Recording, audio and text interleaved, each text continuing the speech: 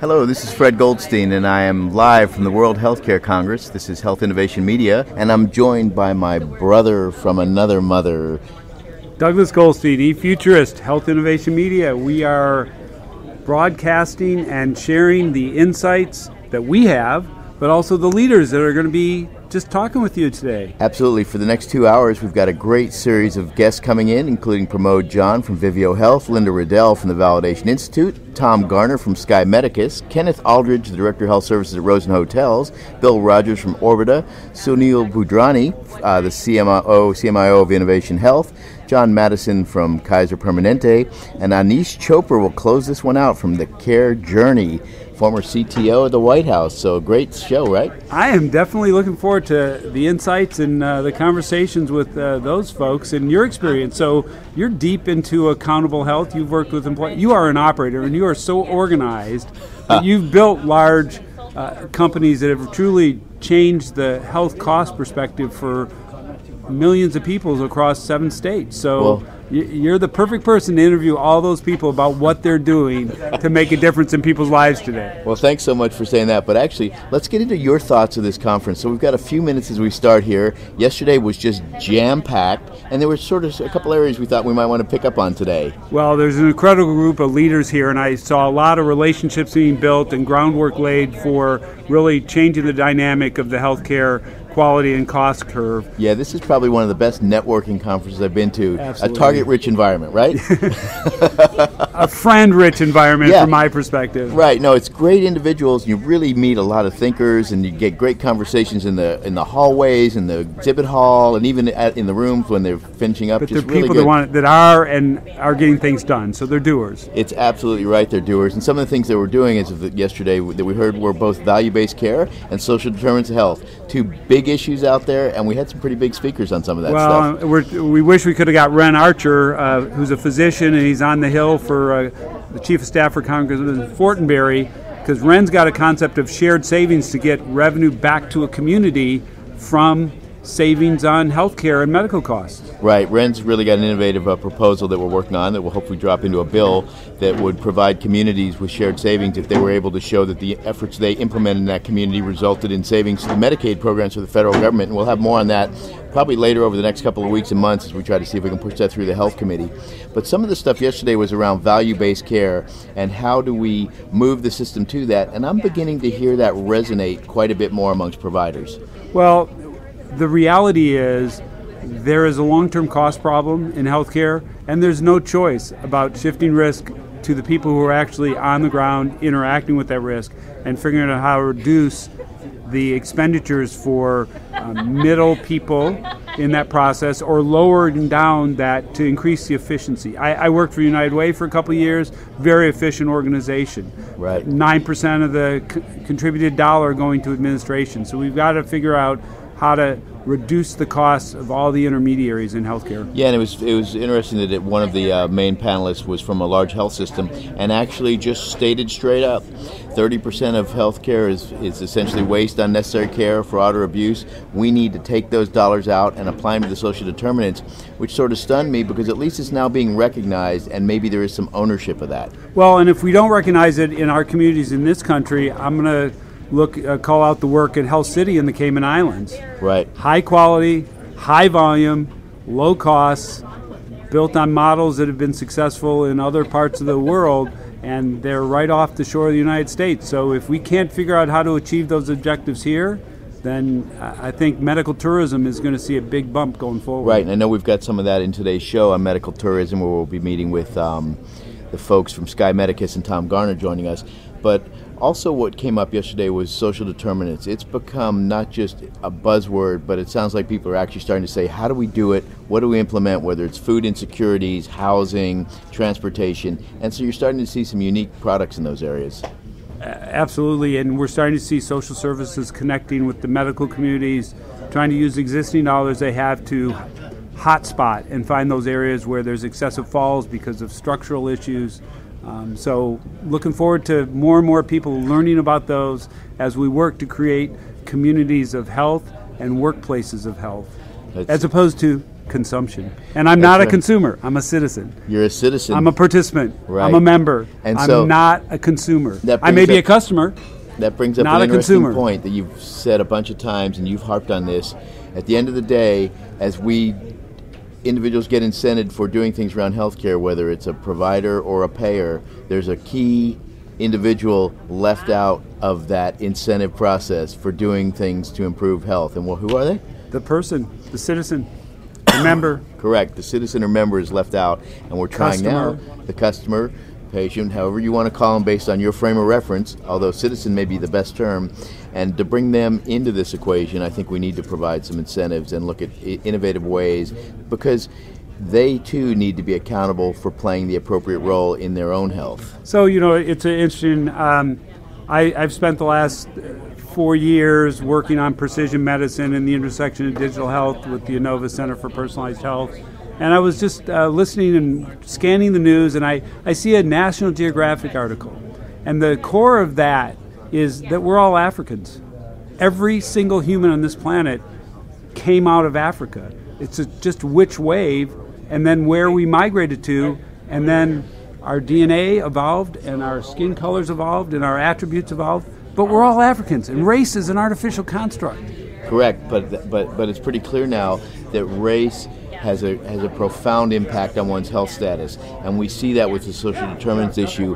We see these vast variations between lifespan in two different communities that may be very close to each other, and so it really is important for us to figure out how we take those funds that are stuck inside the healthcare system, in the waste, in the unnecessary care, and take those funds and move them out so we can bring those two together and create equity and get services into these communities that are struggling, that show these disparities in health or these social influences of health, and begin to address those and address the underlying causes of them. I've been on the forefront of working on that in the last 3 years, and I've been working with the leading lung cancer surgeon, Sandeep Kandar, and he's actually taken a lung resection, lung cancer patient, taking a 4-day length of stay down to a 1-day length of stay. Now, he's done that through a series of perioperative processes, prehab, rehab, change in anesthesia, so the patients are ambulating with an hour after surgery. They're going home for the most part the same day. This is across all his patients, so there's no targeting or cherry picking of the patients. The interesting thing is that it needs to be done in a hospital today. It's not quite an outpatient facility because of the complexity of a lung resection through minimally invasive processes. CMS doesn't have a model to reimburse a 1-day length of stay appropriately for that service. For that service. Wow. And so we don't want to put it in an outpatient facility yet for quality and safety issues. But CMS recognizes that. So we have to really work with the regulatory systems to recognize the innovations happening at the health system side. Let's do this in the hospital, but let's figure out appropriate reimbursement so that it's, because if the system releases the patient inside of a day, they get no reimbursement. So let me give you a concept. 26 hours, they get 4 days. But the solution is right there. If you were to capitate that service, you would obviously do extremely well because you've got them in for a day and then get them to outpatient, and you would be able to not worry about whether you have a billing code for it or not. Correct, but there's very few health systems that have one bottom line. Maybe the Geisingers have one bottom line in their organization. UPMC, they have as much revenue coming in from finance. So you're talking VA, DOD, Kaiser. The rest of the health systems have very little risk, and the movement to value is not a movement to full capitation. No, unless you're seeing something different than I'm seeing. I agree with you. It should be across the continuum, except for those really sharp primary care practices we see out there. The Ioras, the Oak Street Health, and the Island Doctors who have been doing it for a while and demonstrating that as a primary care group they can do it. I think you're going to see more of that. I remember a year and a half ago at the Population Health Colloquium, Humana got up there in their keynote and said, we are ready to capitate any provider anywhere in the country, anytime. And they're really pushing that. You're seeing now the formation of Conviva, which is their primary care network. It's a capitated network that they're now going to take out to other groups outside of Humana as well as inside. Right. So do you see that across the Blue Cross plans, Aetna, CVS. Do you see that across, or is that just kind of Humana's push to be a differentiator with full capitation? Well, I think you're going to see it with the others, and particularly as the others acquire primary care practices. You know, United and Optum are now the largest, I think, the acquire primary care practices in the country. You've got WellCare announced the acquisition of primary care practices. So you're beginning to see this change, and I think what's happening is each of these plans is jettisoning their health care, their health plan. So Blue Cross created GuideWell and jettisoned the plan. United has Optum and the health plan, because ultimately I think that payer to provider relationship is going to go straight through without that intermediate health plan piece. So, you know, I think this e-futurist thing in me is rubbing off, because you heard it here first. Oh, yeah. Health plans, TPA, because the move to shift risk, are moving to full capitation. Is that your prediction? I don't think we'll ever get there for the whole thing. As some people have said, but you'll have a continuum of risk, but the fee-for-service model will ultimately disappear. Have you heard anybody here at the conference talking about full capitation yet? I mean, been in enough sessions. We did live through that era. We did. As somebody said, we're going back to... Just a few years ago. Somebody said yesterday we're going back to 1995, and then somebody said, that's the problem. I wasn't born in 1995, and I've got some new ideas. And we need to get those new ideas out in there, into the system, and make sure they work and get it done. So... All right, you heard it here first. There's a big move to capitation. It's kind of below the radar, but I think you'll see more and more of it. It's happening in the C-suites of the major health plans. And the other thing I have to point out is I think we're in a true era of customer-centered healthcare, but it's going to be driven by the Walmarts, the Apples, the ecosystem players, Amazon, CVS. Look, I go to a CVS a lot more frequently than I go to my doctor. They have a much deeper relationship with me as a person and a customer, whether they've learned how to really do that, but I really think the true consumer product companies are going to build a relationship around health, not medical first. Well, and I think you bring up an interesting point that's probably, I was talking to a chief medical officer of one of the major health systems that essentially does a whole state. They've got a big enough system to be doing the state, and they are extremely concerned that CVS is going to come in with Aetna, build out this sort of primary care network through the CVS stores, and then create enough volume in that health plan to renegotiate all of those hospitals' contracts and take their rates down. And that's exactly right. You go to LinkedIn or some other source and look at the job openings at CVS. Look at what they're hiring for. It's all the people that have experience in building the nutritionist, the physical therapy, all around the Minute Clinic in the CVS, and the off the shelf and the consumables that are in that store. They're building that around their research. And you'll probably start seeing Starbucks or some other social environment in these CVSs. So go to your doctor and hang out with coffee. So I haven't seen that anywhere, but I did walk through a demo site at Walgreens several years ago. I think you just came up with my next company idea. Behavioral health counseling at a Starbucks near you, and you just build that whole network of that. Stress relieving coffee. I just bought some of that. Absolutely. Or maybe we give you a tea to settle you down. Some nice green tea, and see if we can settle you down. Yeah, it's fascinating to watch what's happening. What's so interesting about this conference, too, is they really do have top-notch folks talking about real issues, and they're doers. It's a very interesting vibe here this year. It's created, the energy level has been ramped up.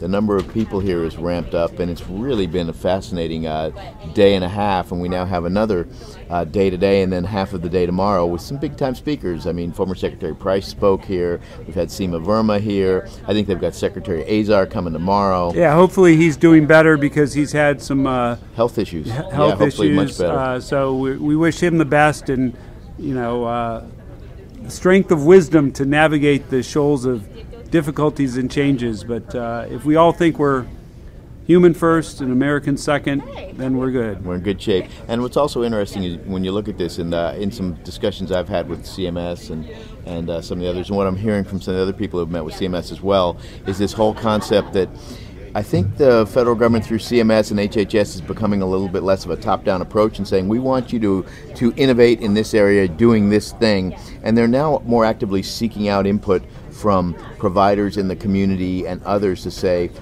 send us your ideas. They had an RFI go out last fall about that in the areas of pharmacy management and care management and Medicaid. And so they're actively seeking maybe some new concepts to test and pilot versus saying, go test our idea out here. So some great insights. I mean, it's some good stuff, and we'll get into a bunch of it today over the next hour and 45 minutes or so doing the show. I'm hopeful. Yeah, we're hopeful, aren't we? We are hopeful. And what's also interesting is the first day we had the program on high-performing healthcare, which has really been put together by Vidar and Brian Klepper and Dave Chase and a few other of these individuals who have really been focusing on the employer market. And I think what we're now seeing is I think the employers are going to drive healthcare for a while and get into that whole consumerism issue, the cost issue, the efficiency issues, and say they've reached the tipping point, I think. We've had enough. We can't afford to keep providing these benefits for our employees at these rates with these kind of outcomes. And so you're seeing things like Walmart setting up these centers of excellence. And as an example, there was an article recently about how they let you have two options when you need orthopedic surgery. You can talk to your local doctor, and if they say you need the surgery, you can get it done there and have a big out-of-pocket expense. Or for no out-of-pocket expense, they'll fly you and somebody else to one of their centers of excellence who will meet with you and look at you and your problem. And so if you need the surgery, you do it there. You get a vacation and you have too? no out-of-pocket. And Wow. as they've done that, 40% of the surgeries referred to their center of excellence for back issues have been told they don't need surgery and need to just go back and do rehab or some other. Well, it's interesting. There's a couple companies here, and I was an early mover in the rehab space through mobile and gaming and other things 10 years ago. But there's several companies here that have created remote physical therapy for back pain to reduce opioids. Because if you reduce your pain through exercise and physical activity, and they have the exercises and perhaps the social network tied into that, so they indicate that they have some positive results. But two companies here Right. that are very focused on an opioid back pain paradigm through mobile and social. And we have heard of one individual who they have a company that has a back program that's been used by Michelin that had some very good results and has lowered costs.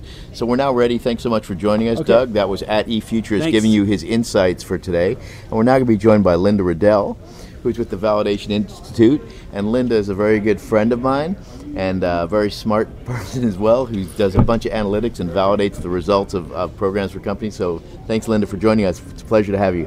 Thank you. So tell us a little bit about your background, Linda, and then we'll get into the Validation Institute and the Health Value Awards, etc. Okay. In the right place? You're good. Okay. I am a population health scientist, and I work with the Validation Institute doing essentially peer review of vendors' results. So a vendor might want to approach an insurer or an employer and say, put our program in and we'll cut your recovery time for low back pain, or we will cut your emergency room visits, or we'll cut exacerbations for your chronic obstructive pulmonary disease patients. So what we would do is come in and validate that there is literature showing that their program is related to the goal, and that they are collecting credible and reliable data, and that they're using a measure correctly. And it's really important because we know in the industry we've seen all of these claims, particularly in wellness or maybe disease management or even other areas, in which a vendor will say, hey, we've reduced costs by this or created this measure and improvement in health outcomes. Mm-hmm. And they really perhaps don't have the right rigor, aren't using the right measure, not realizing other things may be impacting it, correct? Correct. Or they're comparing participants to non-participants, or they're making up a measure. That's always a good one. And so what you do is do these reviews for the Validation Institute so companies can then go to employers and employers can say, oh, they have been validated. I can look at that number and know that it's real. It's not some marketing piece. It's Exactly. not some puff piece or fluff. Exactly. And when you do these reviews, about how many do you find have issues or things you need to talk to them about? Mm-hmm. Well, it's a collaborative process. Some applicants do come in with all of their ducks in a row, and they've done all their proper diligence. But much of the time, we're helping people to tweak a data source or frame their measure differently or describe it differently so that it's accurate. So there's that kind of collaboration. And essentially what then grew out of the Validation Institute is the new relationship you have with the Health Rosetta and here at the World Healthcare Congress. Yes. And we just gave these awards for companies, and it's the first year of these, and you actually had to go in and validate those categories and all those applicants that had Correct. submitted. 17. Which was it's just fascinating. And as a judge, I can say we got copies of your validation work as you looked at it and said, yes, here's the stuff that makes sense, here's some stuff that didn't make sense, that number was right, but I'm not really sure that's related to what happened, all of those kinds of things, and it was obviously really helpful for us as a judge. And I'm sure it's really helpful also to the companies as they begin to try to move forward and say, hey, how do we make our stuff real and look better? Right, so we'll be welcoming 13 new members to the Institute because they went through the Health Value Award review and passed. Fantastic. So it's very exciting for us. That's good. And if somebody wants to get information on the Validation Institute, where do they go? On the website? Is it? Sure, Validation Institute, all spelled out.com. ValidationInstitute.com. Well, that's great. And then we recognize with these companies, this was started by Vidar Jorgensen as a way to get employers to know that there are companies out there that are really doing a good job that can improve your outcomes or lower your costs or both, and how you and these awards are ways to highlight them so we can begin to separate maybe the wheat from the chaff. Indeed. And some purchasers are coming to us and saying, this vendor is coming to me promising all kinds of utopian results. I'm sending them to you. Let me know if it actually is the case. Well, that's great, and it's nice for the employers to really understand they can make a difference. They can have an impact on their health plan by selecting the right companies to come in. And were there any programs that sort of really caught your eye when you were going through those reviews and validating them? Gosh. I mean, I know it's a bunch, so it's probably a little bit of a fog. And I didn't go through. I had a team working with me. I'd have to say that Continental Benefits made very clever use of the data that was available to them. So I'd give them a pat on the back for that. Well, that's great. That's great. And it was really fascinating to see which companies got the awards in different categories. Everything from like the Rosen Hotels, and they have some really unique programs that they've had for years, to musculoskeletal programs and pharmacy management. There were a whole bunch of unique ideas out there. Integrated integrated. IMC. I know them as IMC, Integrated Musculoskeletal Care or something like that. They did a fabulous job too. Did they really? Yeah, they've been looking at data for a long time to understand and really doing some unique analysis of it. So it's great to see that rigor come up, especially in the space where we're getting a lot of pressure from people who, because at the end of the day, they're not seeing results, but they probably shouldn't have expected to see results because the results they were being told about weren't really valid. Correct. Or, I mean, some of the interventions may not even have a relationship to the outcome that they were looking for. Right. So I would think that, for you, companies would want to say, I have a product, let me get it validated, and reach out to validationinstitute.com and sign up and get their thing validated. And obviously you can, as you said, you can help them, walk them through and say, well, why don't you look at it this way, or send me this, or adjust your data. You didn't do the quite right measurement, and help them, and that they may or may not get through depending on what they've got done. As well as those who are purchasing the service can go up there and find these validated vendors and use them when they go ahead to say, hey, I really want to focus on my health plan. So where do you see the Validation Institute going next? Does it continue to grow and bring in more business? And Actually, you're exploring some different models of working with employers and vendors, so that's exciting. Looking at that.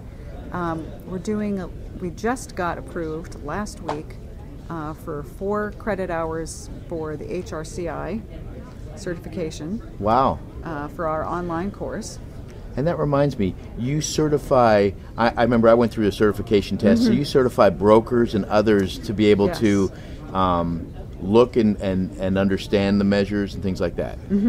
Our online course is recognized in 50 states for 4 credit hours for insurance brokers, so they can get that bonus also to maintain their license. But yes, it is a Population Health 101. What is a population?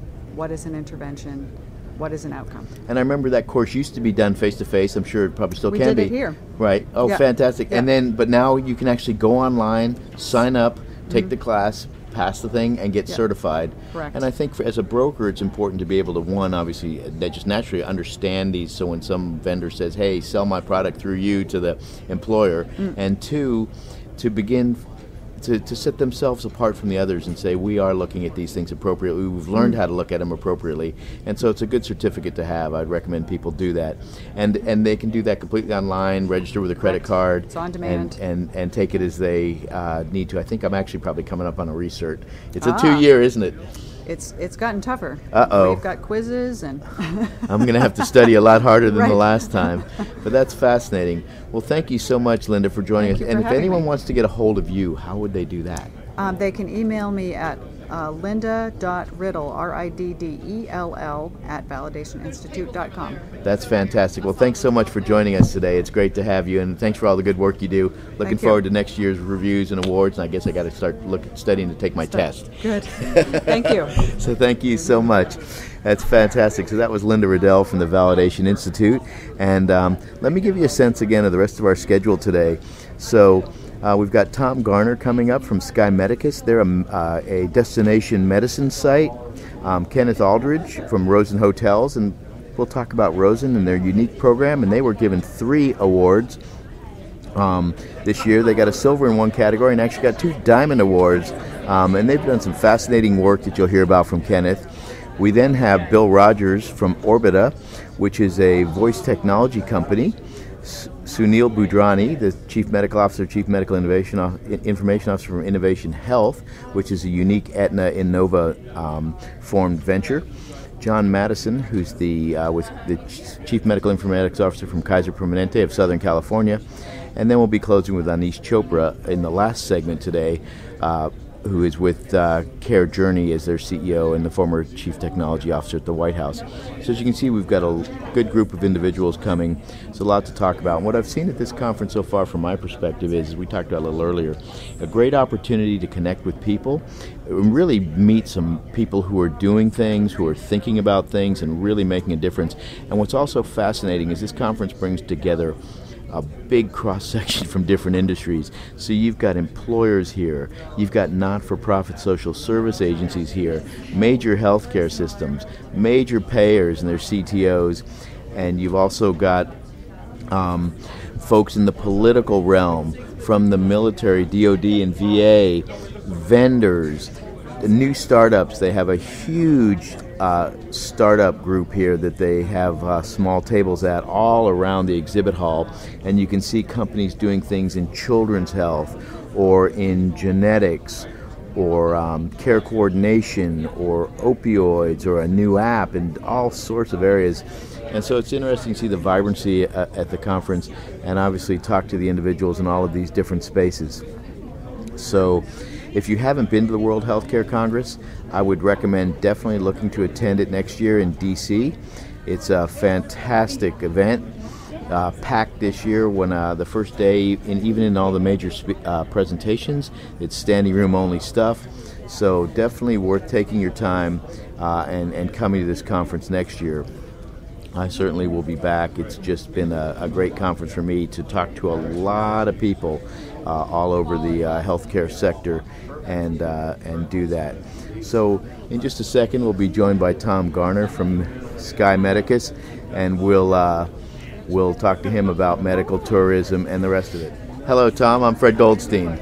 Fred, Tom Garner. Great nice to meet you. It's a pleasure. Thanks so much for joining us. And you're the EVP of Sky Medicus. Sky Medicus. So tell me a little bit about your background. Okay. Sky Medicus is a medical facilitator. Mm-hmm. We work with different countries, but we really are focused on El Salvador. And that's why I guess El Salvador has this really nice booth here. I did get a chance to go through it and talk with them, and you're right in there with them. What I'm here to do is to introduce them to tell you why El Salvador is a great place for health care. So we've got a representative from the Ministry of Tourism. Oh, fantastic. We've got a representative from one of the clinical providers, the hospital. Uh-huh. And then we have a representative from our concierge service, Salvadoran Tours. Okay. Because our focus is to have the patient have the best experience possible with absolutely no stress. So you've brought the whole crew here that we can talk through the because process, they are the experts. why it works, how it works, That's and right. the value of destination medicine or medical tourism. Especially Okay, in El Salvador. So right. fascinating. So the first, looking forward to first it. Go person is Dina. Okay. So Dina, I will Dina, swap seats with come you. on over here. And thank you so much. Hey, Dina, I'm Fred. How are you? Nice to meet you. Nice to meet you. So welcome, and tell us a little about your role and what you're going to talk about here with El Salvador. We are very glad to be here, and we as a government, we are committed to be the best healthcare destination. That's why we support high quality providers that also care about people. And that's why we are here promoting those providers that also have the credentials and meet the international standards to take care of the patient. So here we have one of the best hospitals in El Salvador. So let me introduce you. So let me talk about a little bit. You're with the government from El Yeah. Salvador, Yeah. and you represent the Minister of Tourism. Ministry of Tourism and the Minister of Tourism. And so you've set up these systems, and obviously a lot of people in the United States are worried about the cost of care. They know they could potentially get it for less somewhere else and look for quality care.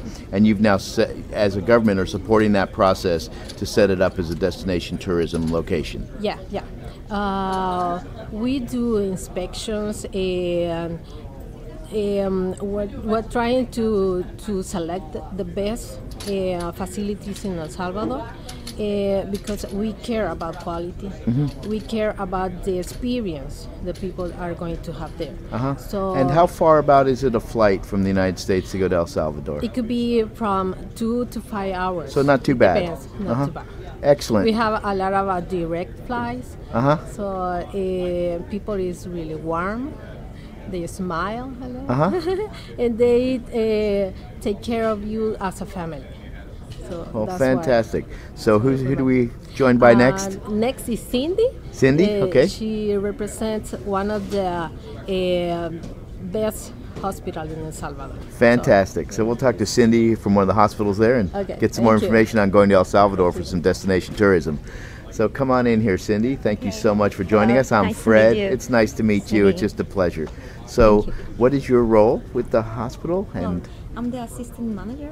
okay, we need to get a little closer. The assistant manager of the Yes, hospital. yes. And how big a hospital do you work at? We have 120 private rooms. Uh-huh.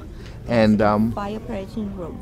and 5 operating rooms? Yes. And what sort of services do you offer or see people typically coming to your hospital for? Well, first of all, thank you for this opportunity. Oh, your pleasure. It's our pleasure to talk do about this. El Salvador as a medical tourist destination. Uh-huh. And to answer your question, well, we have focus on the quality. Uh-huh. The quality of healthcare in El Salvador is equal to, and in many cases, better than the U.S. So do you have accreditation processes your hospitals go Yes. through? No, but we have, for example, we are the designated hospital in case of emergency medical for the dignitaries, like The dignitaries, President Barack right. Obama, Bush, Clinton, Prince Felipe, and many other personalities. So if they're in the country and they have an issue, they go to your hospital. Exactly. Got it.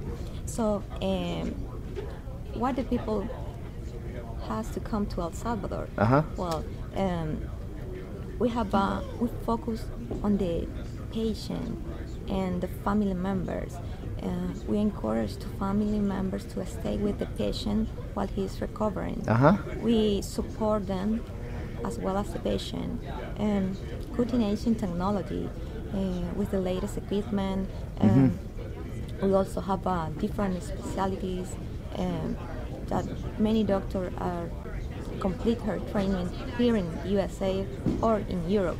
And then practice in your hospital. Exactly. Right, got it. And it is very remarkable to add that we offer the medical care a lower cost than U.S. Right. So how much of a difference, can you give me a sense of pricing for services? Just an example of that. Sure. For example, a total knee replacement is $13,000 in El Salvador. Wow. In the USA, is $31,000.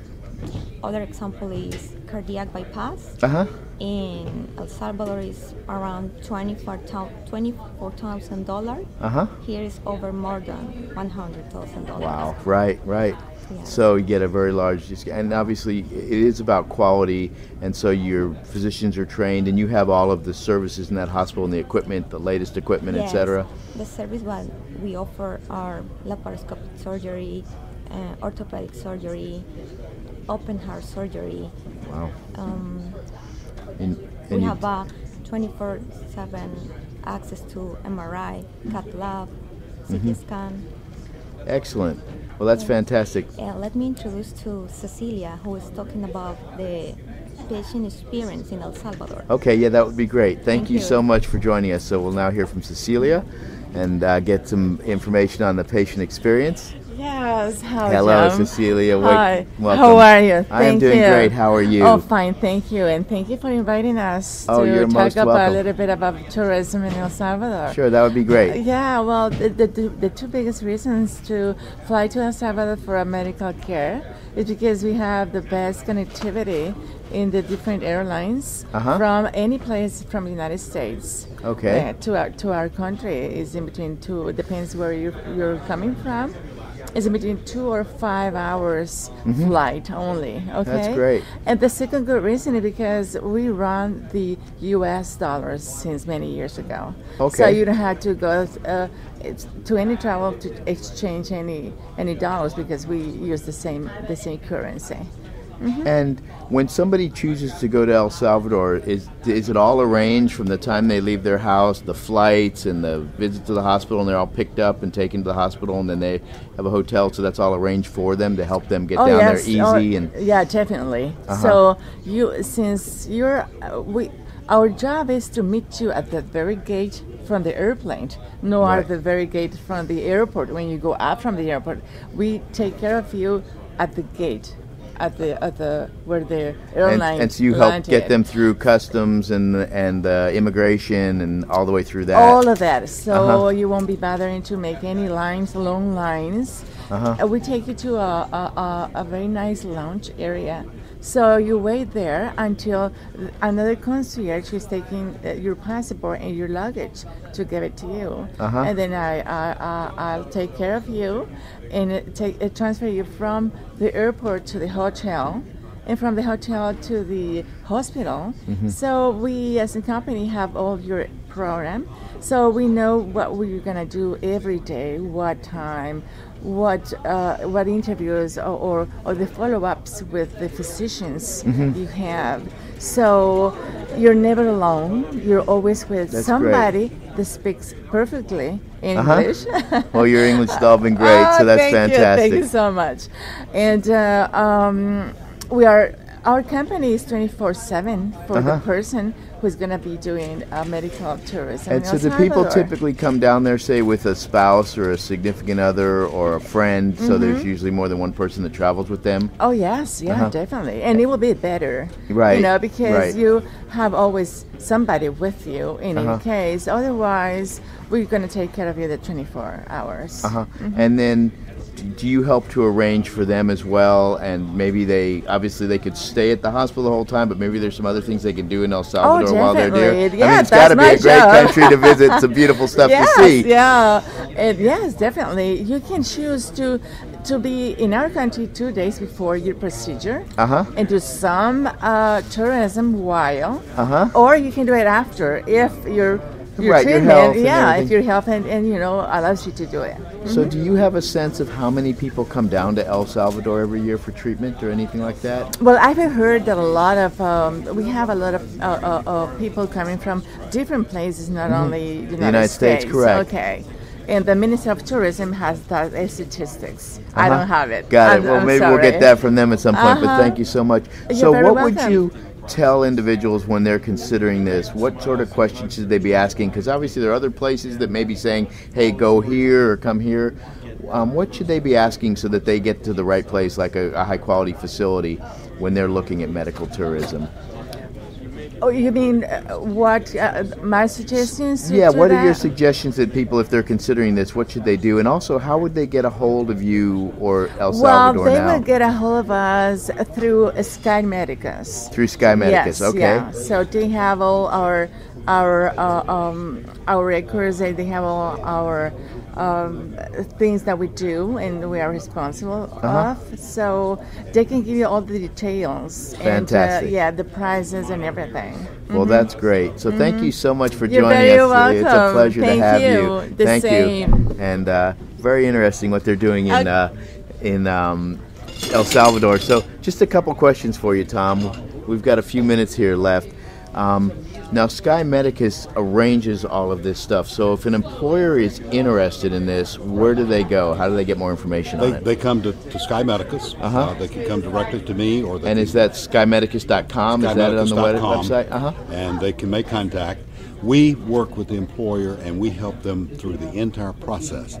There is a process if you want to offer health care abroad as an option. Right. You need to amend your health benefit plan, file that with your stop-loss carrier, and we've got all of the forms for you to do that. Right. They were drafted by ERISA attorneys that we work with, and stop-loss carriers to date love them because they recognize if the plan has that as an option and they see a cardiovascular surgery come in as a pre-cert, they know they're not even going to book a reserve.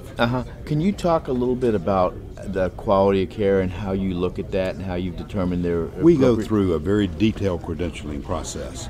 We start with the physicians. We look at their medical degree. We do primary source verification on their degree, their license, their residency training. We really focus on quality. We don't focus on cost. We focus on quality first.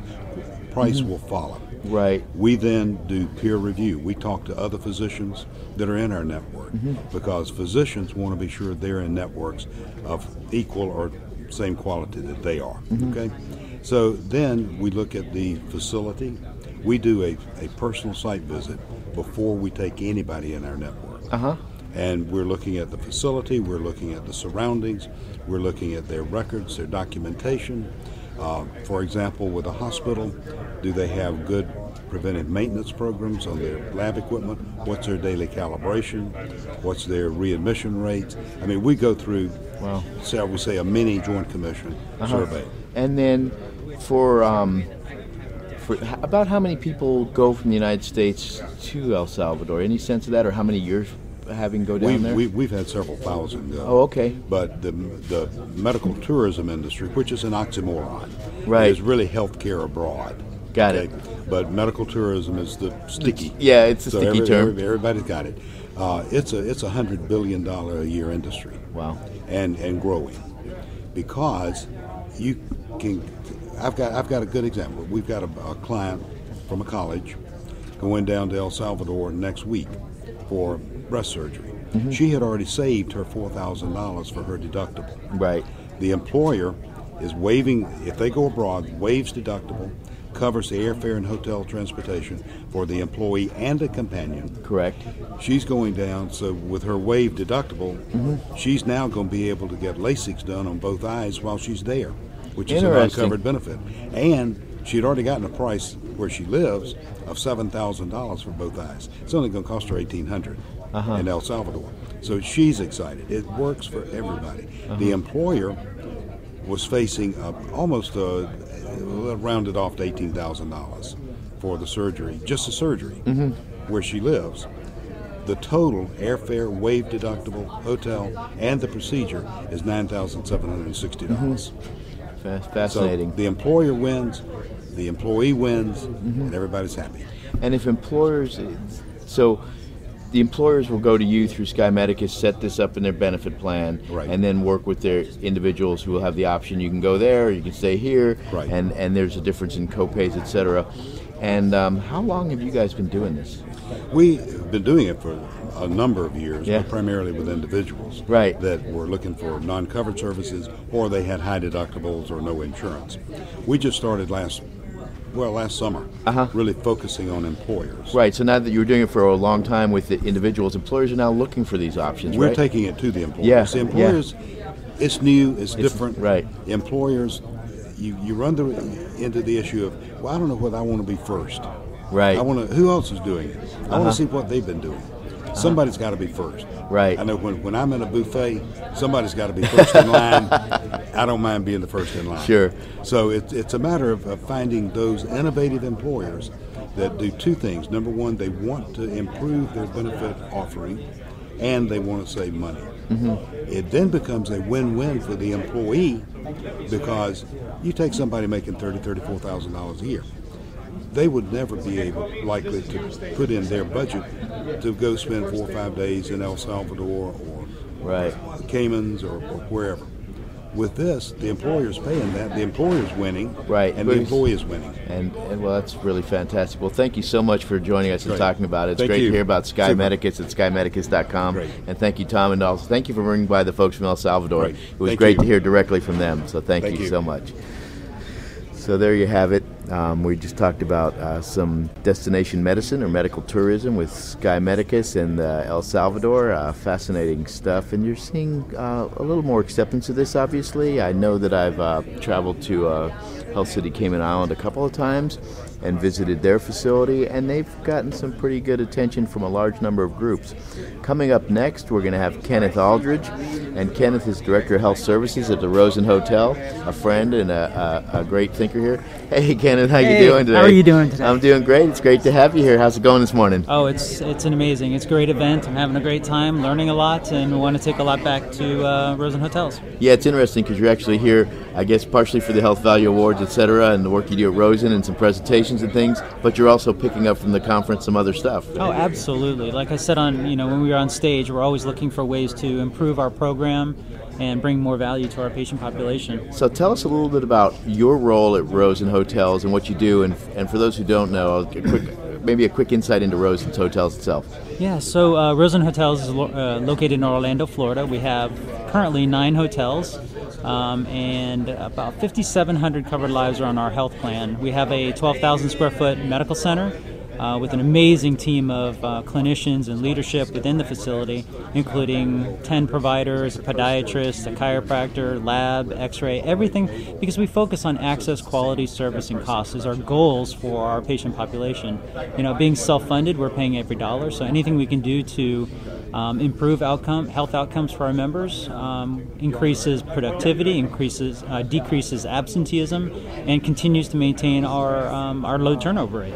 And you've got I believe, probably what some would consider a unique culture that flows down from your founder, Mr. Harry Rosen, right? And he really cares about his employees, so that sort of is a driving force within your health plan thinking. Yes, absolutely. I mean, Mr. Rosen is very attuned to not only the hospitality community, but especially healthcare. We try to stay one step ahead of him, but we continue to come to these type of events to learn what we can.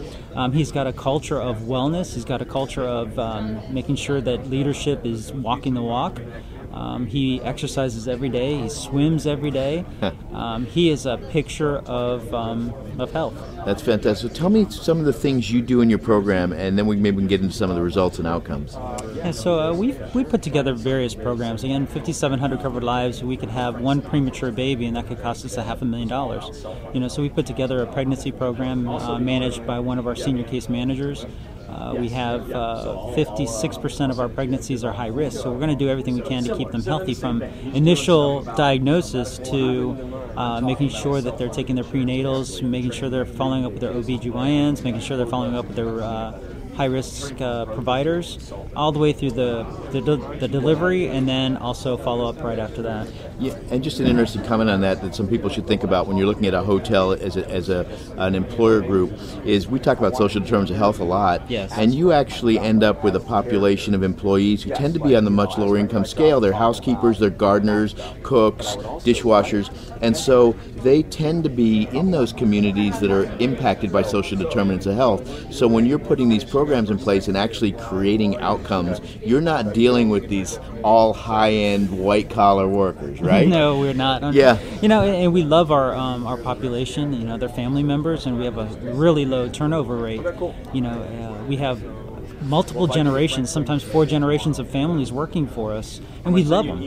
Can you talk about your turnover rate, which I thought was fascinating compared to the industry? Yeah, so in the hospitality industry, it's 50 to 80% turnover rates, and Mr. Rosen indicates that sometimes in the restaurant business about 100%. We're in the low double digits, sometimes in the single digits, in relation to our turnover, and that makes a difference. Especially on the employer standpoint. We don't have to recruit, we don't have to train, we don't have to do those kind of things. But now let's take a step back on the healthcare side. Now we have individuals who are going to stay with us for 20, 30 years. Well, that's a good thing. That could be a good thing. But if it's something that they're a very complex patient, hemophiliac or what have you, then that could be a bad situation. Right, and obviously as people age, you'll have more conditions come up, but you're working on trying to keep them healthy through that process as part of it. But then when they do have an illness or something, you have a full sort of wraparound approach to how you manage that. Absolutely. Again, 75 to 85% of the national health spent on chronic care conditions. If we can tackle those conditions, from hypertension, diabetes, hypercholesteremia, those type of things, then we've attacked many of the issues, so that if we have a transplant or a motor vehicle accident that's high dollar, we have saved some money in order to compensate for that. And you also do some unique things, and let's touch on 2 of them. One of them is what the employee actually has to pay for your health plan, which is a bit stunning, and the second is what you did about insulin with diabetes, which I think is another great example of thinking the right way, and it actually creates better results. So perhaps first touch on, what does the person pay for their health plan in your... So currently a single associate will pay $16.23, and that's including of medical, pharmacy, and dental. And that's per pay period? Per pay period. Right. And, so on the backside of that is, okay, they might be paying only $16.23 for a premium, but we don't have deductibles. We don't have co-insurances. Those are the kind of things that, 35% of Americans are going to delay care because of that. Absolutely. So Mr. Rosen's put together a program where we've removed those barriers. So I guess at 52 weeks, if I'm multiplying it right, it's like $750. That's about $750. Yeah. $750, somewhere on there. Yeah. But still very affordable. Right. That's amazing. You're going to find there's not other employers that are providing that kind of a benefit. Absolutely. And then the only other cost, except for maybe a few drugs, is a hospitalization, right? Yeah. One-time fee when you're hospitalized of $750. And then, so if you're a single associate, single premium, it's you pay $750 for your first admission.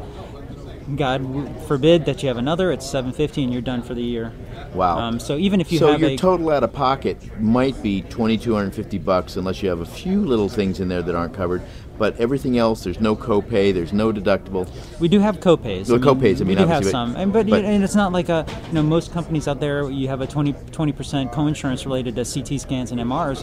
Our associates only pay $10. Wow. $10 for a CT scan. And that's what's fascinating, because you see these people out there. Well, your first $5,000's out of pocket, and say to yourself, you're able to do this where you're not, in essence, pushing the cost off onto the employee. Correct. But what you were talking about, what did we do with insulin? Well, a lot of employers are cost shifting back to the employee. We are taking it back.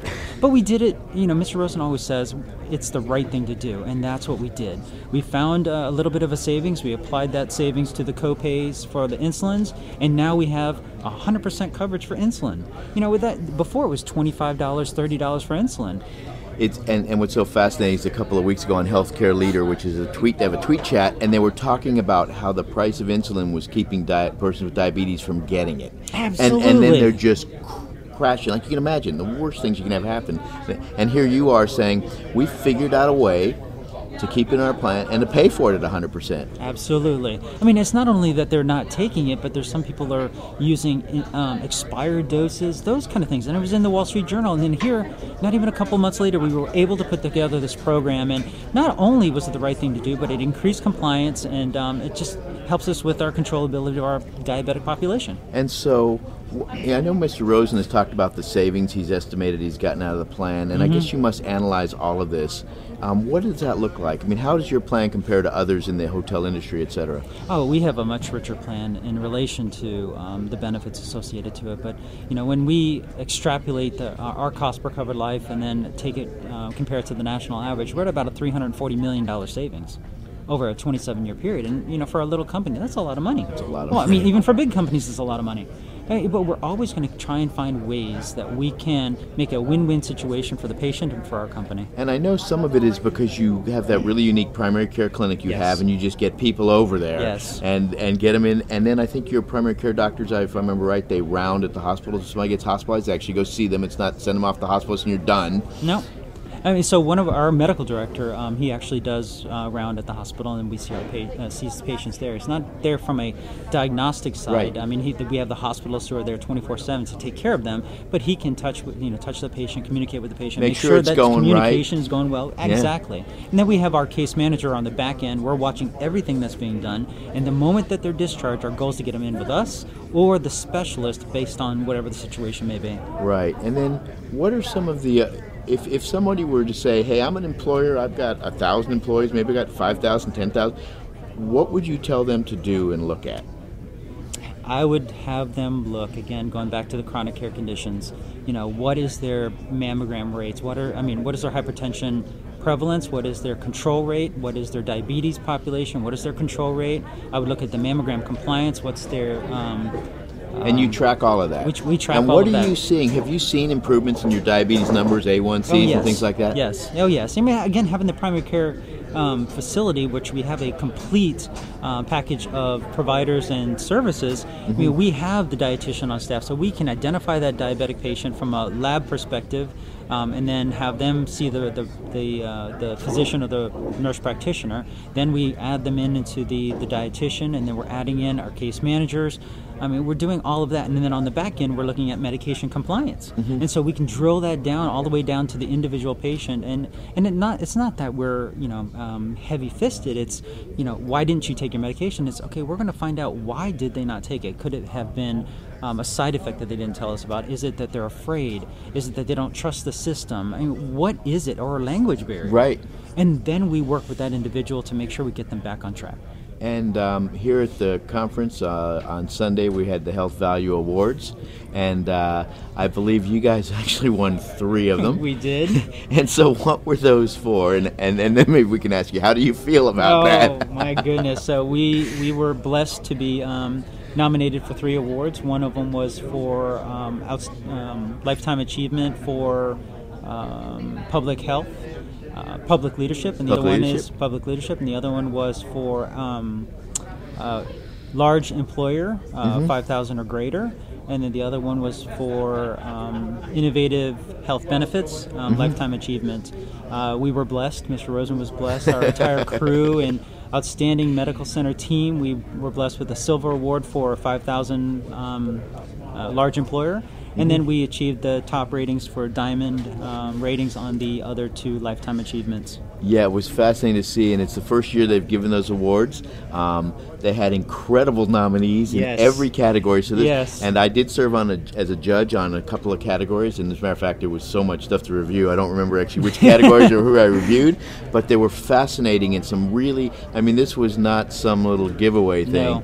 These were really some amazing companies, Intel was in there, and some of these school districts and cities and vendors with unique stuff. Warren Buffett was in there. Warren Buffett, and so you really did have some incredible stuff you've done, and you've been doing it for a long time and proven to, I think, the rest of the industry in a sense that you actually can put in a high quality program that people like, that gets them to help be a part of it, and they play their role within that health system and get outcomes and keep your costs down. So it's really fantastic. Absolutely. Mr. Rosen created this 27 years ago, and he was a visionary, and we just look to make it improve it every single day. Yeah. Well, thank you so much for coming by, Kenneth. It's always great to see you. I can't wait to get down to Orlando again and stop in and see you. I'd love to have you down there. obviously the other point is the hotel. If you ever get a chance to go to Orlando, the Rosens are the place to stay. I love that Come place. visit us at Rosen Hotels. RosenHotels.com, right? Absolutely. And really take a look at the Health Value Awards and learn a little bit about what they're doing at the Rosen Hotel. It's really fantastic. So thanks again, Kenneth. Appreciate it. Yep.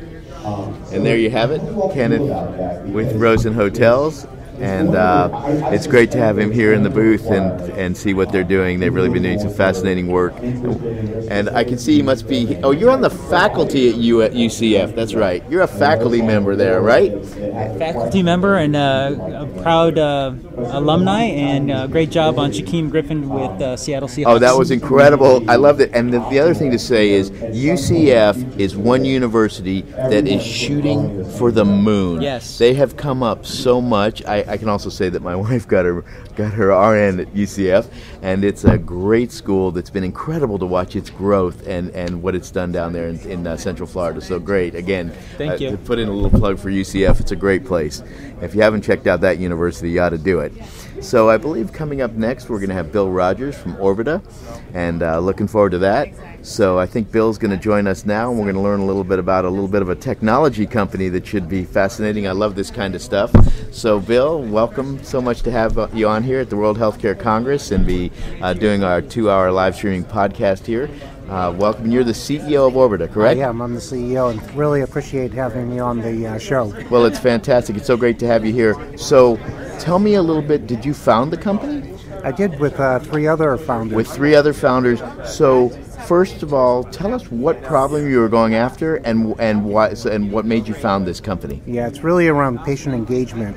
And so voice is a way to engage that lowers the barrier for almost anyone to be able to interact. So Orbita is a voice technology company for healthcare. Is Correct. That right? And one way to kind of think of it is that if you think about WordPress as a platform for web content management, Orbita is a voice platform for healthcare.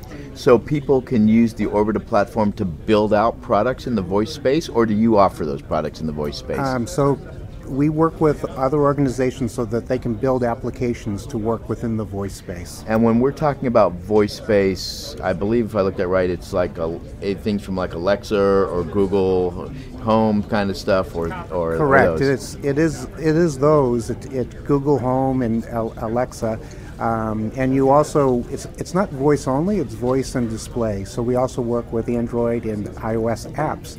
So you'll see that the next generation of apps are going to have a natural language interface for people to be able to interact with it. And so tell us a little bit about this back end of what it is, and then maybe we can get into some use cases and things like that. So it is a platform, and so it addresses different audiences. So one of the audiences addresses the person that's the author. So you have 2 different kind of groups. One are developers, and they're going to create the experience, and then someone needs to maintain it. And those are like non-technical people that are changing how you're going to say when somebody does something, and how is it going to respond. And they have a WYSIWYG voice editor. And also they have a way to control what's being seen in the display if they're using something like an Echo Show. And so give us an example of a use case built on the platform. So it's being used in a number of different remote patient monitoring applications where a patient goes home, they might be one of our customers is a company called PN Medical. They do COPD. And patient goes home, they engage through like an Echo, and where they'll, day one, they learn and get trained on what does it mean to be a COPD patient. Then as they use it for their actual therapy, so it actually assists them in their breathing therapy, where they use a respiratory muscle device, and it walks them through that kind of therapy. And then it takes assessment surveys, so it assesses the person during the day. And so when you think about all sorts of cases in remote patient monitoring, there's often, when you're having remote patient monitoring, you have IoT devices that are collecting data, and percentage of that information creates false positive data. And so you would have a person call. Instead of having a person call, they have a notification to ask them to do an assessment survey, to ask them the same questions that a human would say. So if they ask one question, answer one way, they will get asked a different question. And with Voice AI, we can make those assessments be dynamic. And I assume you've got a natural language processing back end on this thing? Yeah, so we leverage the natural language processors that are out there. Okay. Things like Alexa and Google. We support, and that also gives us access to those devices as well. Got it. But we build an understanding layer so that when we get that information, we'll use things like context to help form how we're going to respond to that user. Right, so you've put in unique stuff around the healthcare that you're trying to target, or the issue you're trying to target in the home for that. That's correct. And who's using the system now? Oh, lots of different organizations. So we have organizations like Merck and Amgen that are in the pharmaceutical space. We have companies like Mayo Clinic that's using it in a number of different projects, like how do you help a patient be discharged and walking them through a discharge process. And I'll tell you, it's really fascinating because when Greg and I were up at the Population Health Colloquium, one of the presentations, one of the keynotes was by, I can't remember her name, but she was talking about the use of these in-home devices and said, this is where it's all going to go. Yes. It's going to go to voice stuff through these in-home monitoring devices. And it really created a fascinating question because those devices are listening all the time. And so, obviously potentially emergencies they can help with or something like that. And do you sort of have people building into the platform as well? Hey, I'm really struggling, need some help, that kind of stuff? Yeah, so it does open up a lot of different opportunities of how you can actually interact. Like we work with in home care facilities where they're doing things like concierge services, they're scheduling their caregiver time, so they're doing lots of different things. There's a little bit of a fine line that you have to play when it comes to a 911. Right, obviously. So we don't do 911. No. And would have to tell the person that that's not the... But it could potentially, they could reach out and it could send it to somebody else to then get a hold of them and do something. That's correct. Perfect. Exactly right. That's great. No, that's great. And that makes a lot of sense. And actually, it was a fascinating question that I raised to her afterwards. I said, that listening device could actually pick up an abusive home situation. Right. And then where do you draw that line for whether that's reportable or somebody, getting yelled at like crazy or even worse, and there's a potential to actually identify that type of behavior. Yeah, so we work with a number of even custom devices. So there's a company called Pillow Health that makes a medication dispensing device. And so it facially recognizes the person that's in front of you and then will say, hey, Bill, it's 12:15.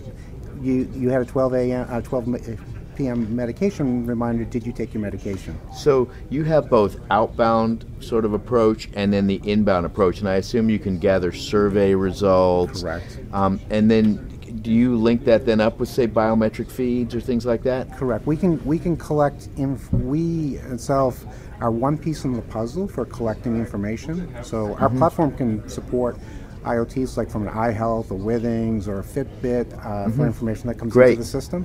But we for other remote patient monitoring that will take in other information, and that information provides context to how do we form the conversation.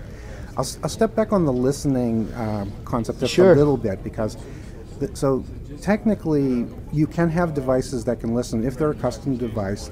But the way that in a Google Home, or they actually, the only thing that they're listening to is the wake word. It's the wake word, and I have Google Home in my house, so it's Hey Google or Okay Google, Same thing with and then Amazon. Give me the weather or change my Nest thermostat. I think a lot of people are actually paranoid that all this information is going to Amazon or Google, and it's actually not. But what's also fascinating, there's been some work around being able to pick up stress in people's voices and some of those other things. So perhaps you would set up a survey tool that says, hey, I've turned myself on, just talk to me a little bit, and then pick up that background stress and feed that out to somebody. And that's actually what's really nice about natural language processing is that you're actually instead of a person clicking and navigating through a menu, you could do that. It's dynamically, you could say, hey, I just want you to talk a little bit. And now we're recording it. Right. And then that recorded information is sent to an AI engine that's looking for markers for stress or depression or in COPD. Change in speech patterns. Exactly. Maybe there's been a potential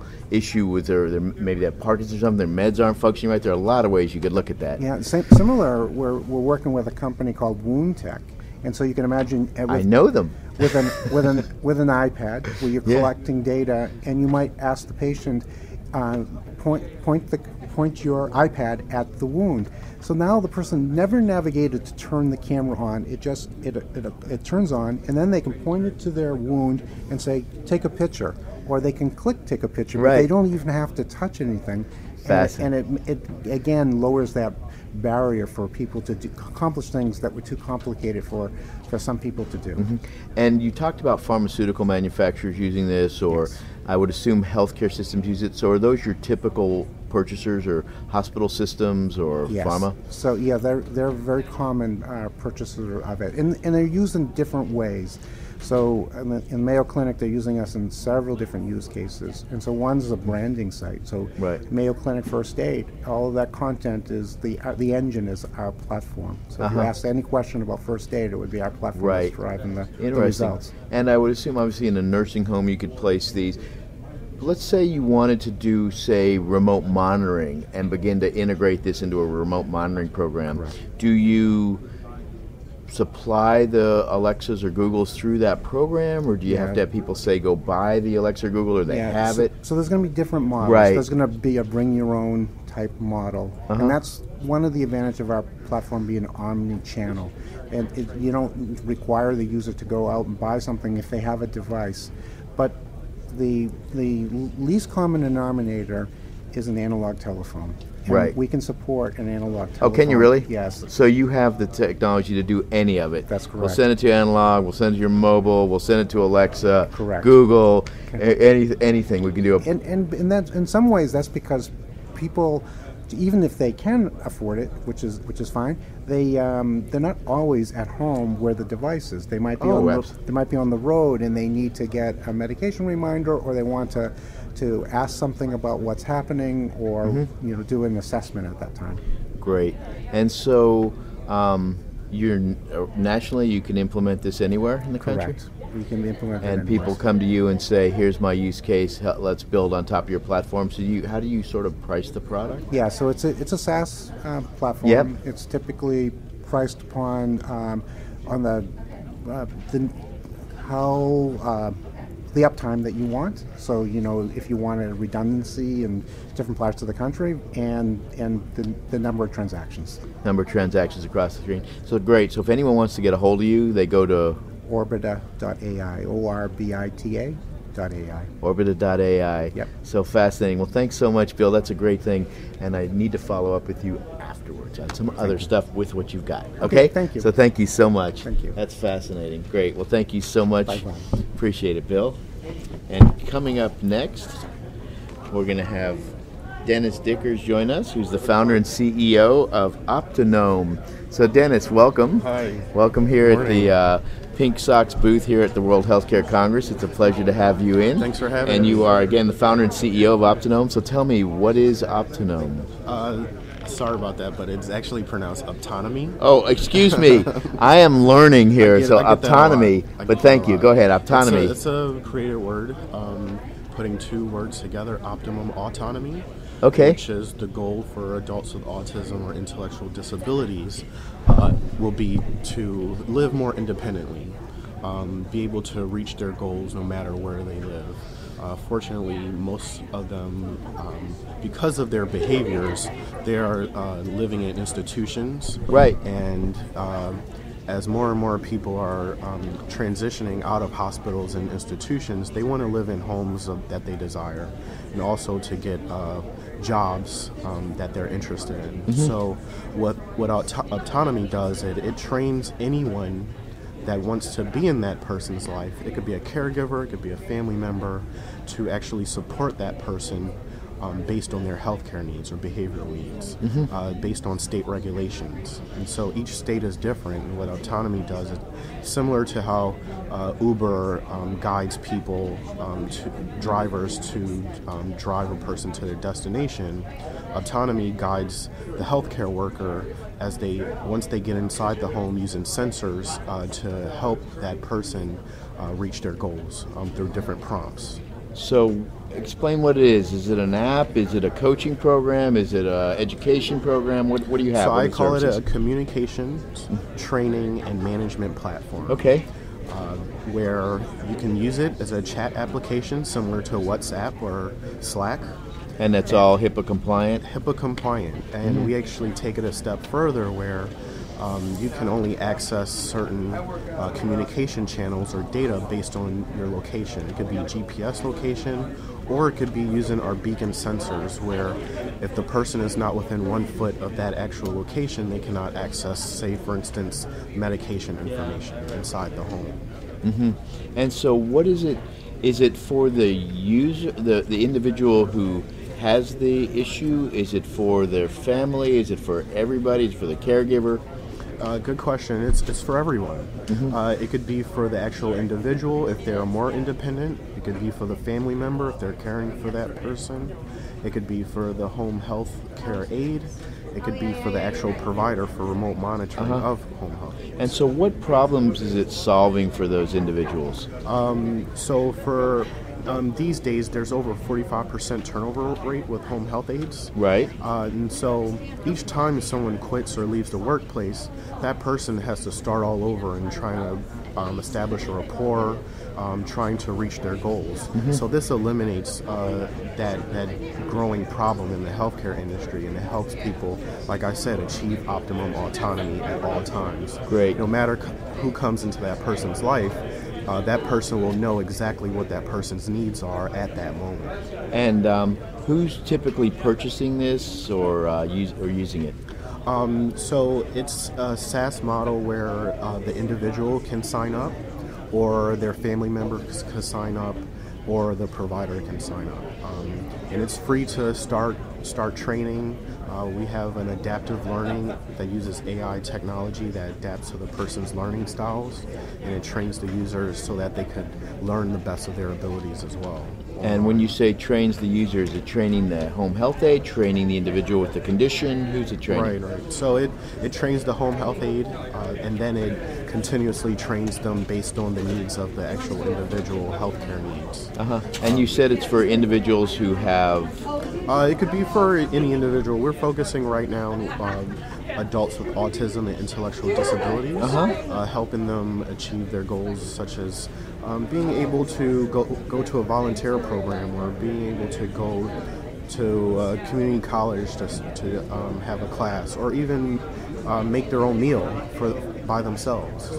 And so let's say helping them to make their own meals. How does it do that? Right. So it uses ABA standards, which is task analysis, and it will prompt them each step of the way.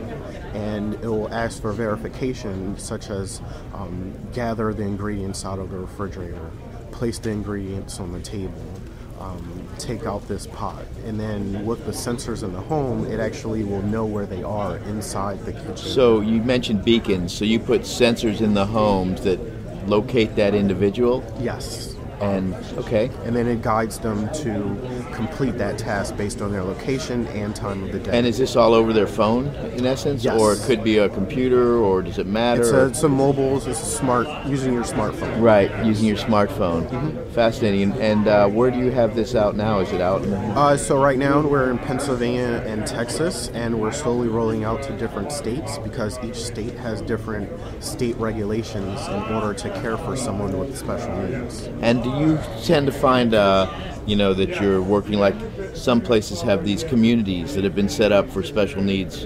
adults, and where they can be independently living, but they've got to central person there to help if they need it. Many of them are getting up in the morning, heading off on the bus to go work and then come back. But they live in their own apartment, they got to do their own meals, and they're at varying levels of disabilities. And is that sort of a use case example for something like this? Yes, that's a perfect use case because each individual is different, so you need a way to customize some type of care plan so that they can be as independent as possible. And so that's a perfect use case to allow someone to live anywhere that they desire, and they're able to do activities that they're interested in, such as And traveling. what might be the cost for something like this? It starts off at $10 per month. If they are looking to be as independent as possible, such as equip their home with the smart sensors, it's $50 per month. $50 per month. Fairly cheap compared to having someone manage your home by an actual human user. Right. No, that's fascinating. And so if somebody wants to learn more about Optonome, where do they go? OPTONOME.com. Optonomy.com. Optonomy. I keep saying it wrong. Optonomy.com. I'll get it right. Autonomy. Because that makes sense. I think, what did you say you called that? Optimum Autonomy. Optonomy.com. Yes. OPTONOME.com. Great. So fantastic. Thank you so much for joining us here, Dan. It sounds like a great idea, and I hope that continues to grow. I know some communities actually that I may need to refer you to for Optonomy.com. So thank you very much. Great. Thanks for having me. It's a pleasure. So here we are in the World Healthcare Congress, and for the rest of the day, we're supposed to have Sunil Budrani, the CMO of Innovation Health, and then John Madison from Kaiser, and finish up with Anish Chopra from Care Journey. So I'm joined by Howard Gerver, the president of Big HR Data. Hello. So welcome, Howie. Hi, nice to meet you. It's a pleasure to have you. So tell me about yourself and what is Big HR Data? Great question. Thanks. Howie Gerver. Yeah. Started Big HR Data last month. We are a real fresh startup. We're a spin out of HR Best Practices, a data-driven healthcare cost containment company. For the past 17 years, we've helped employers control their healthcare costs through auditing eligibility, medical claims, pharmacy claims, disease management, and wellness programs. Mm-hmm. And so you provide this, you'll take their data, give them reports back on what's going on, what they need to work on, et cetera? We're kind of the, pardon my French, badass of the employee benefits community in terms of governing the plans and recapturing overpayments and containing costs. That's at the HR best practices side of the house. But we're here to discuss Big HR Data, which again is a spin out. And if life is a fork, the left and all forks lead to healthcare cost containment in our world. The left side of the fork is the audit fork, which finds mistakes to quantify and monetize savings. The right side of the fork is a much more positive fork, which is let's use data to ultimately drive personalized communications.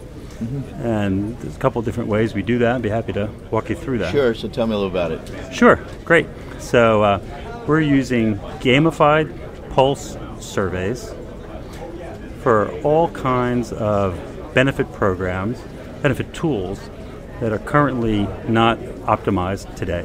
So if you think of all the wonderful tools that are out there, like telemedicine and pricing transparency and on-site clinics, the good news is they're wonderful tools and they are being utilized, but they're not being fully utilized. They're not being optimized. Right. Employees are simply, and policyholders and patients are not fully engaged in their benefits. So through these gamified pulse surveys, we are bringing these tools to top of mind. So there's a library of about 50 different surveys that are rolled out on a periodic basis. Again, gamified, so people win prizes. And they learn about telemedicine. Or and they learn exactly one of the other benefits, and then you're hoping that they then use that to next time they go to do something. Exactly. Exactly. And so you focus on these different things in their package, and telemedicine is an obvious one where you see maybe 2 to 3% utilization in a company, and it could be much, much higher if people had it top of mind, understood how it fits in the system and how to access it and when to access it. And that's sort of what you teach them through a game. Exactly. And what makes us a little different is because we're data aggregators, that's our core competency, healthcare data aggregators and HR data aggregators, we're bringing in census data or indicative data and job-related data, as well as external data like medical claims data and pharmacy claims data, so provides clients with the context for the answers to the survey questions. So we can see by business unit, by department, by gender, by age band, by number of years with the employer, by performance rating, by plan or coverage tier, the information. And this way the communications can be tailored to either a business unit or a department or any population. How far down do you take that? We take it as far down as the client wants us to. So ultimately, if you can picture big data, hence big HR data, we have a very wide footprint with, say, 40 or 50 different surveys over a long period of time. So ultimately, what we can drive is highly personalized, targeted communication specific to that member. So when let's say you're launching a telemedicine, let's just pick that as the easy one because it's pretty easy to understand. Yes. And you're going to try to push the increased utilization of their telemedicine program because it's low and there are obviously clear use cases for people using it more. Exactly. And you pick that up in the claims data and they're off to their doctor and they could have done a telemedicine call or they go to an ER or an urgent care center or whatever. And you roll out this survey. Do you do that on a regular scheduled basis? Do you do that based on real-time changes in data and information for that person? How do you do that? Wow, I love your vision of the second part of your question. Well, that's what I'm wondering. Are you doing that, or no? You haven't gotten there yet. I wish. No. Here's the deal. That's nirvana, and I mean to interrupt. But if we're only as good as the freshness of the data that we have. So, as a large group, a self-insured group, the question becomes how quickly can the carrier provide or the TPA provide that data to our clients? Because, as you know, there's a lag. Oh, right. No, you're going to have depending on obviously when the claim gets billed, when it gets transferred to you and all that. Exactly. So, and you focus on areas like pharmacy? We do. So what sort of things you do in the pharmacy space? Well, so let's take a couple of layups. So let's look at generic meds or let's look at mail order meds. If we see an employee or a member and they're going to the branch or they're going to retail, and we know that for every X percent increase, there's a Y savings and plus the time savings factor, we can drive that communications, particularly if we know they're on a maintenance med, we can drive that through them, again, through the surveys, you said, by bringing the opportunity to top of mind. There's also a portal. I'm sorry. Go ahead. No, keep going. Go ahead. So the employee, when you think of gamification, people want to know, how am I doing? How's my score, right? Go into a portal, and I see all the different surveys that I've taken. I say, oh, look at that. There's a thing called generics. Oh, there's a thing called mail order. Oh, there's a thing called telemedicine. Hey, what's that again? Oh, yeah, that was that thing, that little survey I took. Wow, so now I've raised these great benefit tools that are time-saving and money-saving to my mind. In a way, it's like advertising, right? Right, oh, yeah. Yeah, or call it what you like, education, call it what you like. Yeah. Got it. And can you, sorry, I forgot that next question, but it was having to do with the pharmacy area. Obviously, you know what the meds are they're on. Yes. You can send a message to an individual, hey, you can get that mail order cheaper or something like that. Do exactly. Things like that. Yes. And what sort of uptake do you see or response rate to the surveys? Well, I worked at Price Waterhouse for about 9 years before starting my company, and Mercer, for actually a total of 18 years. So it's never about the money, but it's always about the money. Right. So the question comes down to is really what's the ROI? I can't tell you exactly what the ROI is yet because we're new, but I can tell you this. We offer success-based terms, no money down deals, right? Mm-hmm. And we do that in our audit business as well to the extent that the carriers permit us to do that. One of the principles that we that we go by in our audit business is to give clients at least a 4x ROI in the first year. Mm-hmm. And if we don't do that, the client doesn't pay. Mm-hmm. So 4x return is pretty good. And how do you determine the return? Well, as a data guy, we believe in transparency. And in the example you gave about telemedicine, we can see the telemedicine utilization increase, and much the same way on the claims side of the house, we can see the ER visits or the office visits decrease. And assuming that everything is equal, all things equal, ceteris paribus, I think the phrase is, right? We have to normalize and adjust to make sure the employer hasn't grown by X percent. Mm-hmm. But at the end of the day, it would be a formal sit down with the client to say, hey, here's the data, here's the objective utilization data that we're looking at, we're seeing an uptick in telemedicine. We're seeing a decrease in EHR or office visits. We think that this is connected. Right. We're seeing a leakage here, right? And it comes down to, like any business, do the parties trust each other, right? And so let me ask you a little technical question. Is the back-end SQL rules kind of based, or is it machine learning algorithm-based stuff, or what are you doing back there? It's more the former than the latter, but I yeah. will say this, and this is not an endorsement of a product that we've licensed, but it's such a strong platform, I have to mention it by name. Yeah. So we licensed an incredibly powerful survey technology platform called Qualtrics. Oh, Qualtrics, sure. Do you know Qualtrics? I do. Oh, okay, great. So we were at their user group meeting in Utah last month. There were 7,000 people there. It was a who's who of the survey world. Right. And quite frankly, while they do have some clients using it in the healthcare space on the carrier side and the provider side, it's really, people aren't using it on the HR side. Right. So we said, well, we licensed it primarily for our dependent audits, make them industrial strength. I mean, 60% of Fortune 400 organizations have licensed Qualtrics. We said, let's use Qualtrics to drive big HR data, plus it gives us the environment to integrate in the enterprise data and the external data, because we're data jocks and can figure that stuff out anyway. And I'm very excited about it. And I do know, as I spoke to the CEO of Qualtrics about their AI direction, and they definitely have something there. They're ahead of us, and they will continue to always be ahead of us. That's good. That's good. But we will piggyback on their success, I'm sure. Well, fascinating. Well, thank you so much for joining us, Howie. And Thank you. If someone wants to find out about your company, where do they go? Sure. BigHRData.com, or our audit business is HRBestPractices.com. Fantastic. And great meeting you. Thank you for your your time. time. Thank you so much for stopping in and quickly great. telling us about your thing. That's fantastic. I like a your neat lapel idea. pen. Yeah, great. Thank you. Yeah. Well, I think day. he's probably got some pink socks to give you. So for me, that's great. Oh well, yeah, go talk to him. Excellent. Well, there you have it. Big HR Data.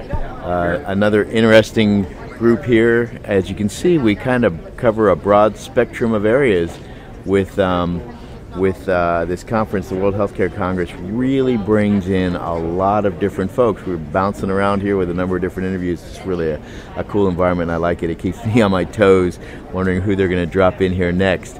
I think we're supposed to have coming up either Sunil Budrani or John Madison, I believe, but obviously their schedules can change, and we've thrown in a few extra ones just for fun for you. So next coming up will be John Madison with Kaiser Permanente, and this should be a fascinating one. We'll talk to one of the leading folks in this area, which will be great. So hello, John. How are you doing? I'm good, Fred thanks. Goldstein, it's good How to are see you? you again. Good to see you, I'm Rick. doing fantastic. Let me take this badge off. Have yourself a seat here and join us in the booth here, the Pink Sox booth at the World Healthcare Congress. So when did you get in? 2 a.m. this morning. Oh, did you really? Oh my gosh, you're looking pretty good for that. I'm running on fumes. I'll bet you are, but thank you so much for spending some time with us. My pleasure. So it's great. Tell us a little about your role and what you're doing now at KP. So that'd be great. Well, I have the privilege of working with one of the best teams on the planet in terms of not only leveraging some of the exponential technologies, but also in deploying and supporting them. So we have absolutely focused on how we translate new knowledge and new technologies into practice. And if you look at our outcomes continue to rise at the top of the industry. Right. And the reason for that is not necessarily because we have every one of the best technologies or every one of the best algorithms. It has so much more to do with how we operationalize and optimize the implementation. So because there's such an epidemic of burnout, particularly in primary care, in the care delivery system, how we help people make the right decision and how we make it easiest to make the right decision at every moment in time is more of the secret sauce than the technology or the algorithms themselves. So we have monthly meetings that are very detailed about what we've learned since the prior month about how to operationalize and optimize a particular tool, algorithm, approach, alert, reminder to improve the quality of care while managing down the burden on particularly the physician, because the final common pathway for work is through the in-basket of the physician, and that has become such a huge issue that we're really focusing on improving the optimization and operationalization while at the same time reducing the workload on the physician, and that's a delicate balance. Yeah, it's really fascinating because obviously we have this big physician burnout issue. At the same time, you may know Kaveh Safavi at Accenture. Of course. And Kaveh is a great guy, a good friend of mine. He said at one of the conferences, he said, look, we were interviewing him, he said, yeah, we put in all this technology and our workforce productivity has gotten worse. Right. So you're actually looking at that issue because it's not about just dumping this tech in there and saying have at it, but how do you make that integrate into a practice so the provider doesn't get burned out? So exactly. And you have I would suspect, or at least I would claim, you have a unique environment in which to do that, which allows you to create that type of system to sort of teach us all maybe how to implement this stuff. So what are some of the unique things you're finding or things that excite you in that area with the new tech and how to make it work? What are some of the things you would recommend to a practice that says, hey, we're bringing something in. How can we make sure it's as the best possible product? You said it's not necessarily about the tech, but about the process. Sure. So I co-lead with Bill Marsh 2 initiatives right now. One is virtual care and telemedicine, and the other is remote monitoring of wearables and remote sensing data. And what's absolutely fantastic about the course that we're on, and the reason that Kaiser Permanente is such a good test bed for a lot of new ideas, is because we have integrated care, we have integrated operations, we have the entire life cycle. Our members tend to stay with us for long periods of time, so we have large longitudinal data sets. And so with those, we can actually begin to deploy virtual care, whether it's self-service or texting or emailing or chats, sessions or video visits, in a way that we can look at for this person, for this problem, at this moment in time, with what information we have from remote sensing, how can we deliver the most effective care at the highest convenience for every individual and manage down the workload on the care delivery team? Translation, less stress, less cost. So the thing that's very exciting right now is developing. So we pioneered a lot of evidence-based medicine. A lot of great institutions around the country have done the same. But we started very early on implementing evidence-based practice. And what we're trying to do is extend that into the virtual world so that we're monitoring the whole life cycle of where has this person been, what is their current problem, how did we manage them along the sequence of virtual care through all the way to recommending they come in for a face-to-face visit, emergency room or primary care, any doc, some doc, and being able to understand what works and what doesn't in given situations. So I think the future around an evidence-based approach to virtual care and remote monitoring is wide open. It's just absolutely wide open. Right. And we're tuning and tweaking and constantly learning what works. And one of the fascinating things, and if you talk to any of the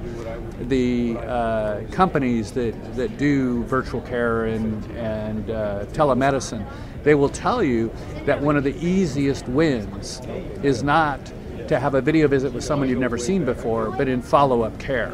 And so that reflects the fact that you already built the human relationship that can be reinforced with the convenience and the accessibility of virtual care and telemedicine without having to start from scratch with a human relationship. And that's fascinating because when you think about telemedicine out there today, I hear from all of the big providers of telemedicine, our utilization rates are too low. We're getting 2% of the population use it, or 4% of the population use it, and we know it could be much more broadly used and many more visits. So that's a great point. If you don't know that provider over there, you obviously be much less likely to use it versus, hey, I've got a provider, I'm now using it, I'm now comfortable with it, and maybe I'll use it in another instance. Is that sort of what you're getting at? That is very much part of the picture, and I'll flip that observation a little bit, is that it is an uphill battle to get people to change their habits in general. Change is hard to do, both to get our members and our providers to engage in video visits, but we're on an exponential growth curve. We're on track for about 200,000 video visits this year,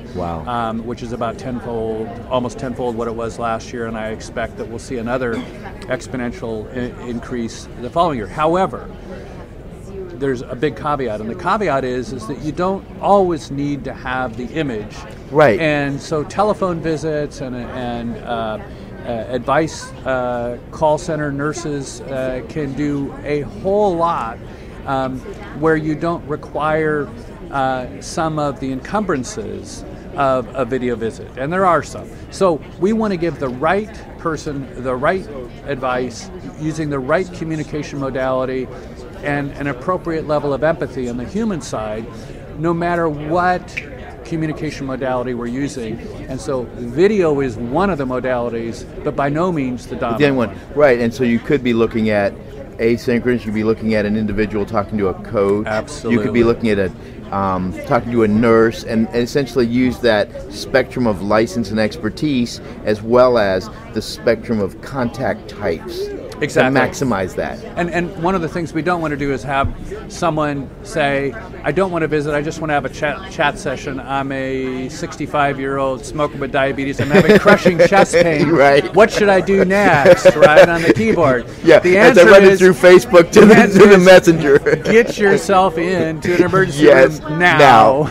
You don't need a video visit. You don't need a chat session. You need to come to the emergency room. And on the other side, we'll have people who want to come to the emergency room for a relatively minor complaint that would be much better handled. So we need to balance, based on an evidence-based approach, the personal preferences vis-a-vis the evidence basis for what's appropriate for that person at that moment in time. Absolutely. And when I was doing Medicaid disease management programs, we used to have our nurses, we would understand why people were having difficulties either getting the appointment they needed or not, or getting an appointment they didn't need, and it was how they were able to communicate and explain their symptoms to the provider. So you would have people acting like they were having the heart attack, and they were getting in inappropriately, and then the people who couldn't explain it right, and the nurse would be going, oh, we got to get you in right now. Right. So being able to deal with that spectrum of knowledge and health literacy and getting them to the right place is obviously critical. Well, this has actually come up in our design of interactive questionnaires for self-service.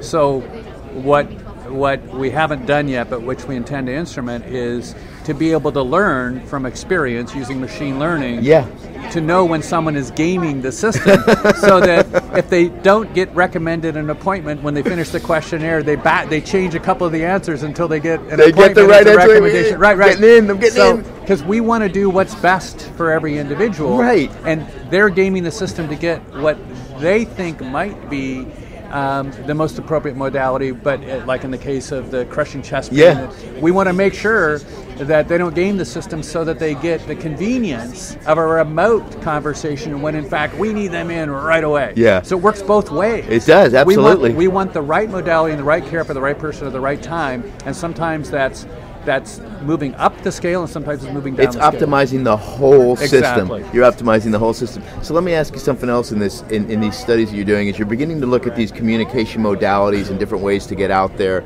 and feedback mechanisms. Are you now, and you talked also about remote monitoring, so you're now bundling in sensors and wearables and the rest of it sort of as a wraparound for that, correct? I wouldn't really describe it as a wraparound. Not a wraparound, it's maybe a standalone data source. Well, right. Yeah, and so one of the real virtues of remote monitoring is not necessarily the coolness factor of having the quantified self out of curiosity, but one of the biggest problems in machine learning, and machine learning is going to transform everything. Absolutely. And I believe for a long time that while some people are concerned that it's overhyped, I do believe that it is underhyped because it's going to absolutely transform everything. And with respect to remote monitoring, one of the biggest problems we have is your machine learning based recommendations are only as good as the training data set you have. Correct. In healthcare, we not only have the most diverse data sets of any industry, but we also have the most sparse matrices. That means is that we may have a thyroid test from 3 years ago, we may have an x-ray from 5 years ago, we may have a clinical visit from a year and a half ago, and when you try and look at the chronology and the sequence of events, which is so critical to understanding what is really going on, particularly from the behavioral and the social determinant side of healthcare, how do we have more complete data sets on individuals so that we can really begin personalized care? I don't like the term precision care. No. I prefer personalized care, and having remote monitoring is going to give us less sparse data sets for each individual so that we can then begin to transform population-based machine learning into individualized machine learning so that we give you the best recommendation for you. For you, it's taking but to it an N may be of very one. different for your identical twin who doesn't have the same lifestyle habits you do. Absolutely. As we talk about precision medicine, genomics, and the rest of it, and people wonder, how does that fit in within population health? Is it different? No, it's just a more effective assessment tool to get to an N of one, so you can then get the absolute right intervention dropping out of that thing, because you now know all of this stuff around a person. Oh, they're going to respond to this type of message. Oh, on this day they don't work out, but we need to get them to begin working out. And by the way, their gym's open tonight, and I can message them this way and get them to go. So it's really fascinating to watch how machine learning is going to impact this stuff. It is, and one of the curses of being able to see around corners is that for someone who can see around corners, it's really easy to know what's next. But it's really difficult to know, as Niels Bohr famously said, predicting is really difficult, especially when it's about the future. Knowing when something's going to happen. So I gave a talk 20 years ago with essentially an obituary for population health and an introduction to personalized health. We're still not there yet 20 years later, but the end game unequivocally is not managing a population. It's about managing every individual with everything we know about that individual. Yeah. And this whole notion of population care is simply an accommodation for the fact that we don't yet have enough information about individuals and enough decision support for the specificity of the experience of that individual in their life, which extends way beyond being a patient. And I like to say that patient-centric care is an oxymoron, because patients are what doctors call people. Right. But it's patients have a much broader set of experiences that influence their health than just having a high blood sugar or a high blood pressure. So as I tell everybody, you move a population one person at a time. Exactly. And that's what it gets down to, is how do you find the intervention for that individual to improve their health outcomes and their health status, and then do it across all of that population. Right. Exactly. Yeah. Fascinating. Well, it's great. It's fantastic to have you here, and thank you so much for your insights, and I'd love to catch up with you some more. We need to get you on Pop Health Week at some point and do a whole podcast on it. My pleasure. So thank you, much. John. It's a pleasure to have you in. Have a great day. And cut. And now we'll be joined by Anish Chopra, our final guest for Care Journey. So great insights from John. You're hearing from a real leader in this area, done a ton of stuff in this space, and obviously very excited about the opportunities in telemedicine, remote monitoring, and the rest of it. So something, as I said, I'd love to get him on Pop Health Week in the next couple of months, and really pick that brain a little bit and find out what they're doing, because it's some really unique stuff. So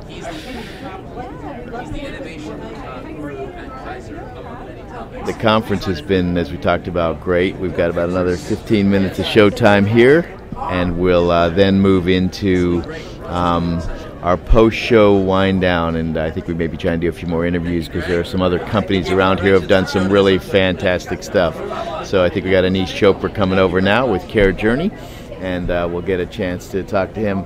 Hello, Anish. Fred Goldstein. How are you doing? Good to see you, Fred. How are you? Good to see you. I'm doing great. So welcome to our show here. Thanks for having me. The Pink Sock Studio, located at the World Healthcare Congress. Great to have you here. I should have put my pin on. Oh, yeah. What's up with the pin? It's in my bag. I'm sure it is. It's all good. It's all good. So how's life been treating you? Very well. Thank you. Good. Exciting times. It is exciting times, isn't it? Yeah. So how do you see, before we get into maybe Care Journey, how do you see this world going on right now with all of the stuff spinning? Positive. Yeah. Through this otherwise controversial, political, who's up and down, I am a little disappointed about the VA with Secretary Shulkin. That was a very complicated situation.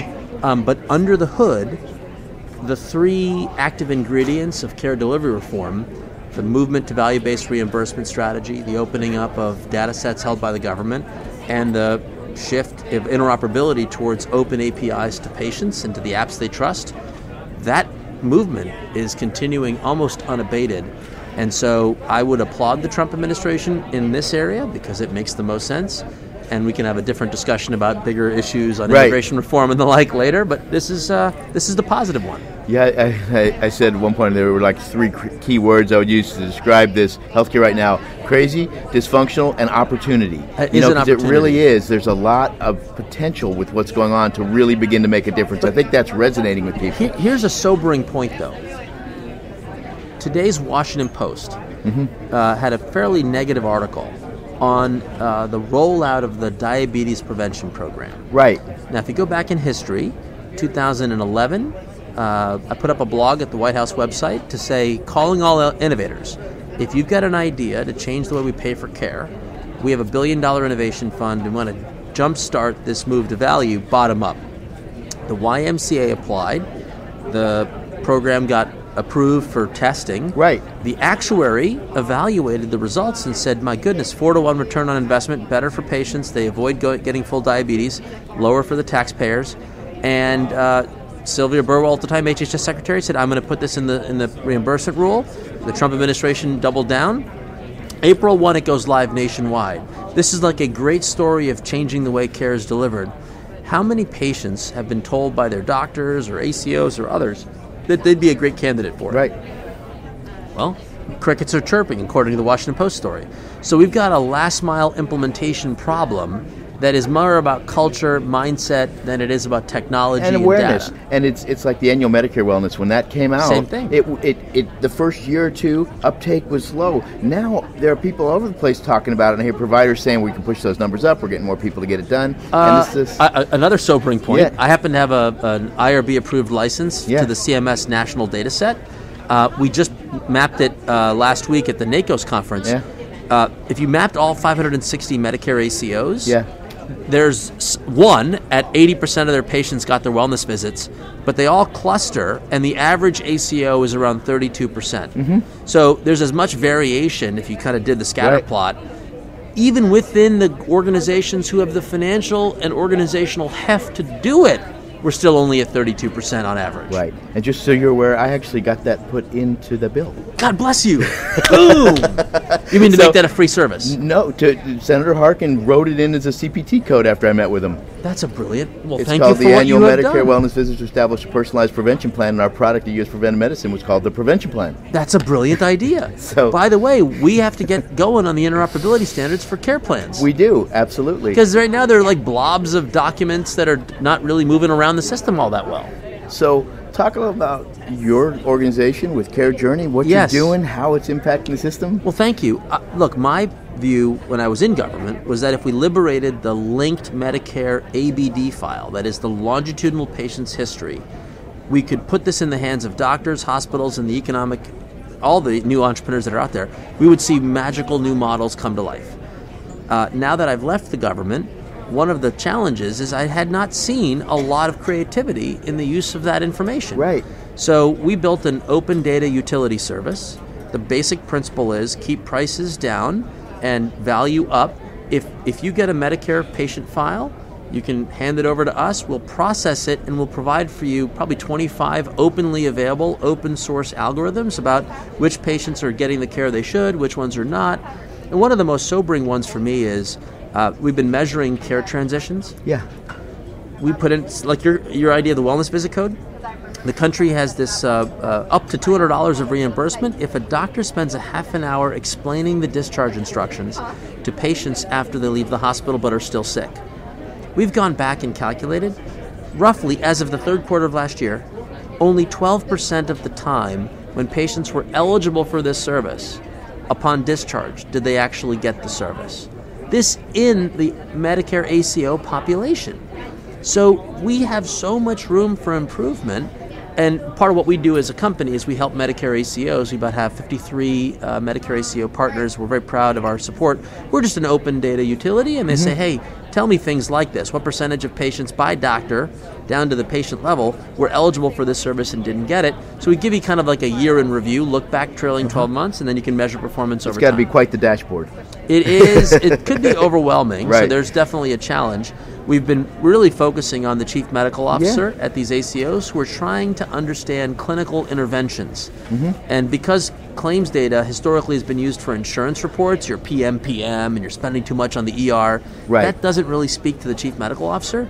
We want to know who's a great candidate for advanced care planning, who's a great candidate for care transition services, and how well are we performing on those models.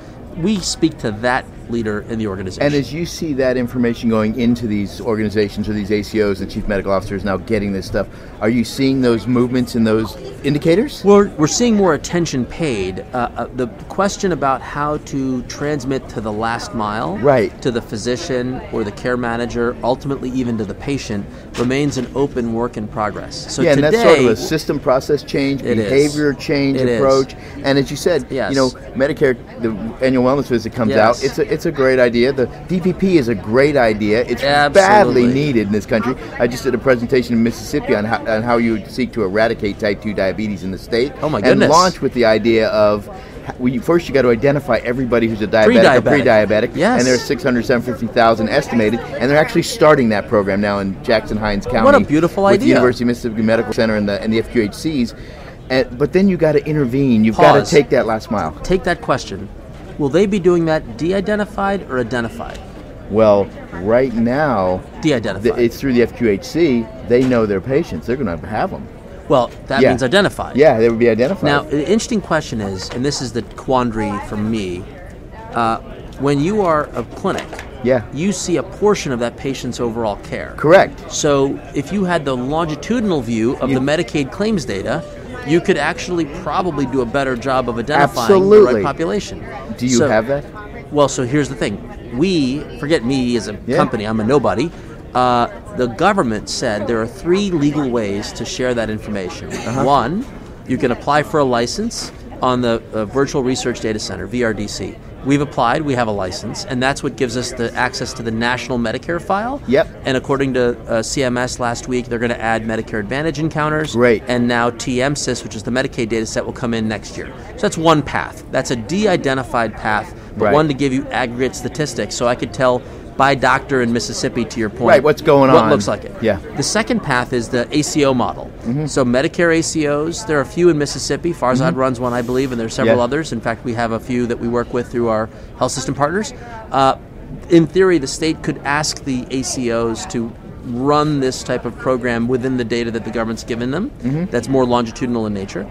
But lastly, the patient themselves can now aggregate this data. So the state of Mississippi could offer a blue button app that says, hey, we'd like, Mississippi Healthy or something.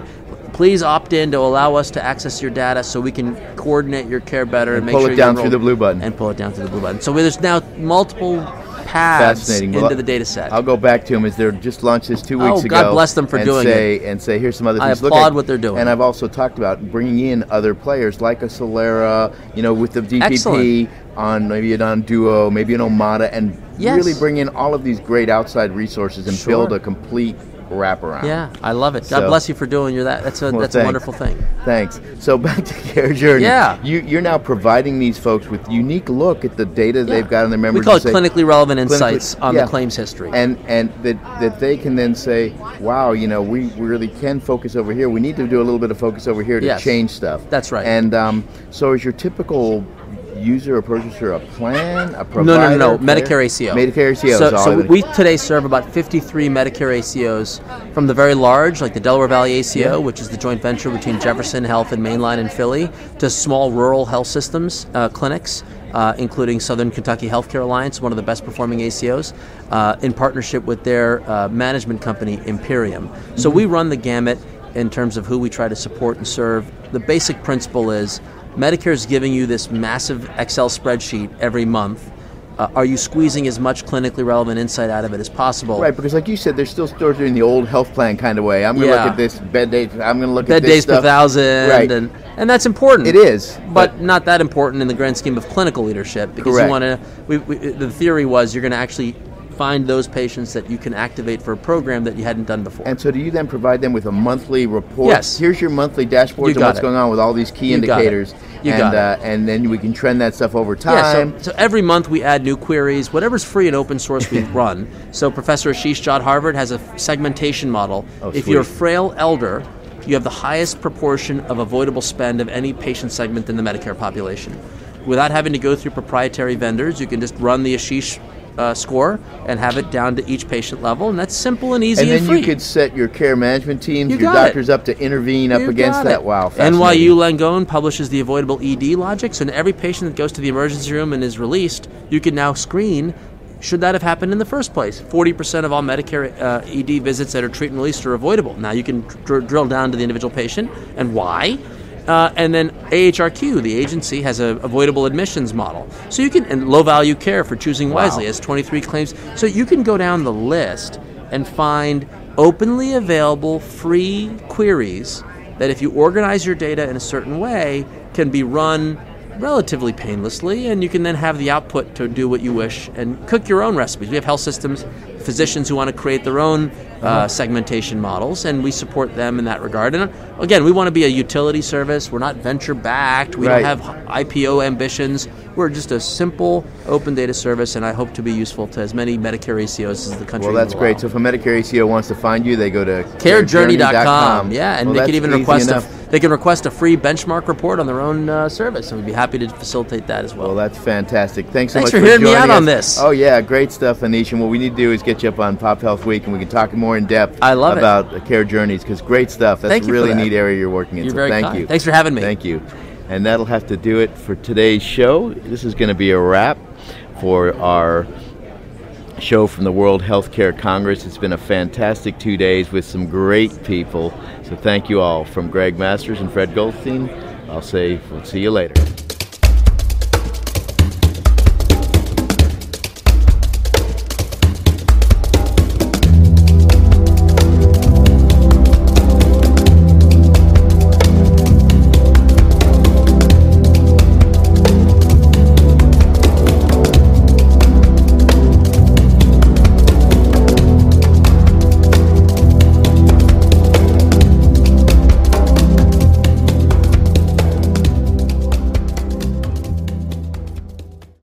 Lucky Land Slots, you can get lucky just about anywhere. Dearly beloved, we are gathered here today to... Has anyone seen the bride and groom?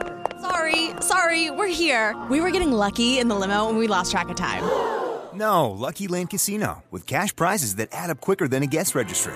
In that case, I pronounce you lucky. Play for free at LuckyLandSlots.com. Daily bonuses are waiting. No purchase necessary. Void where prohibited by law. 18+. Terms and conditions apply. See website for details.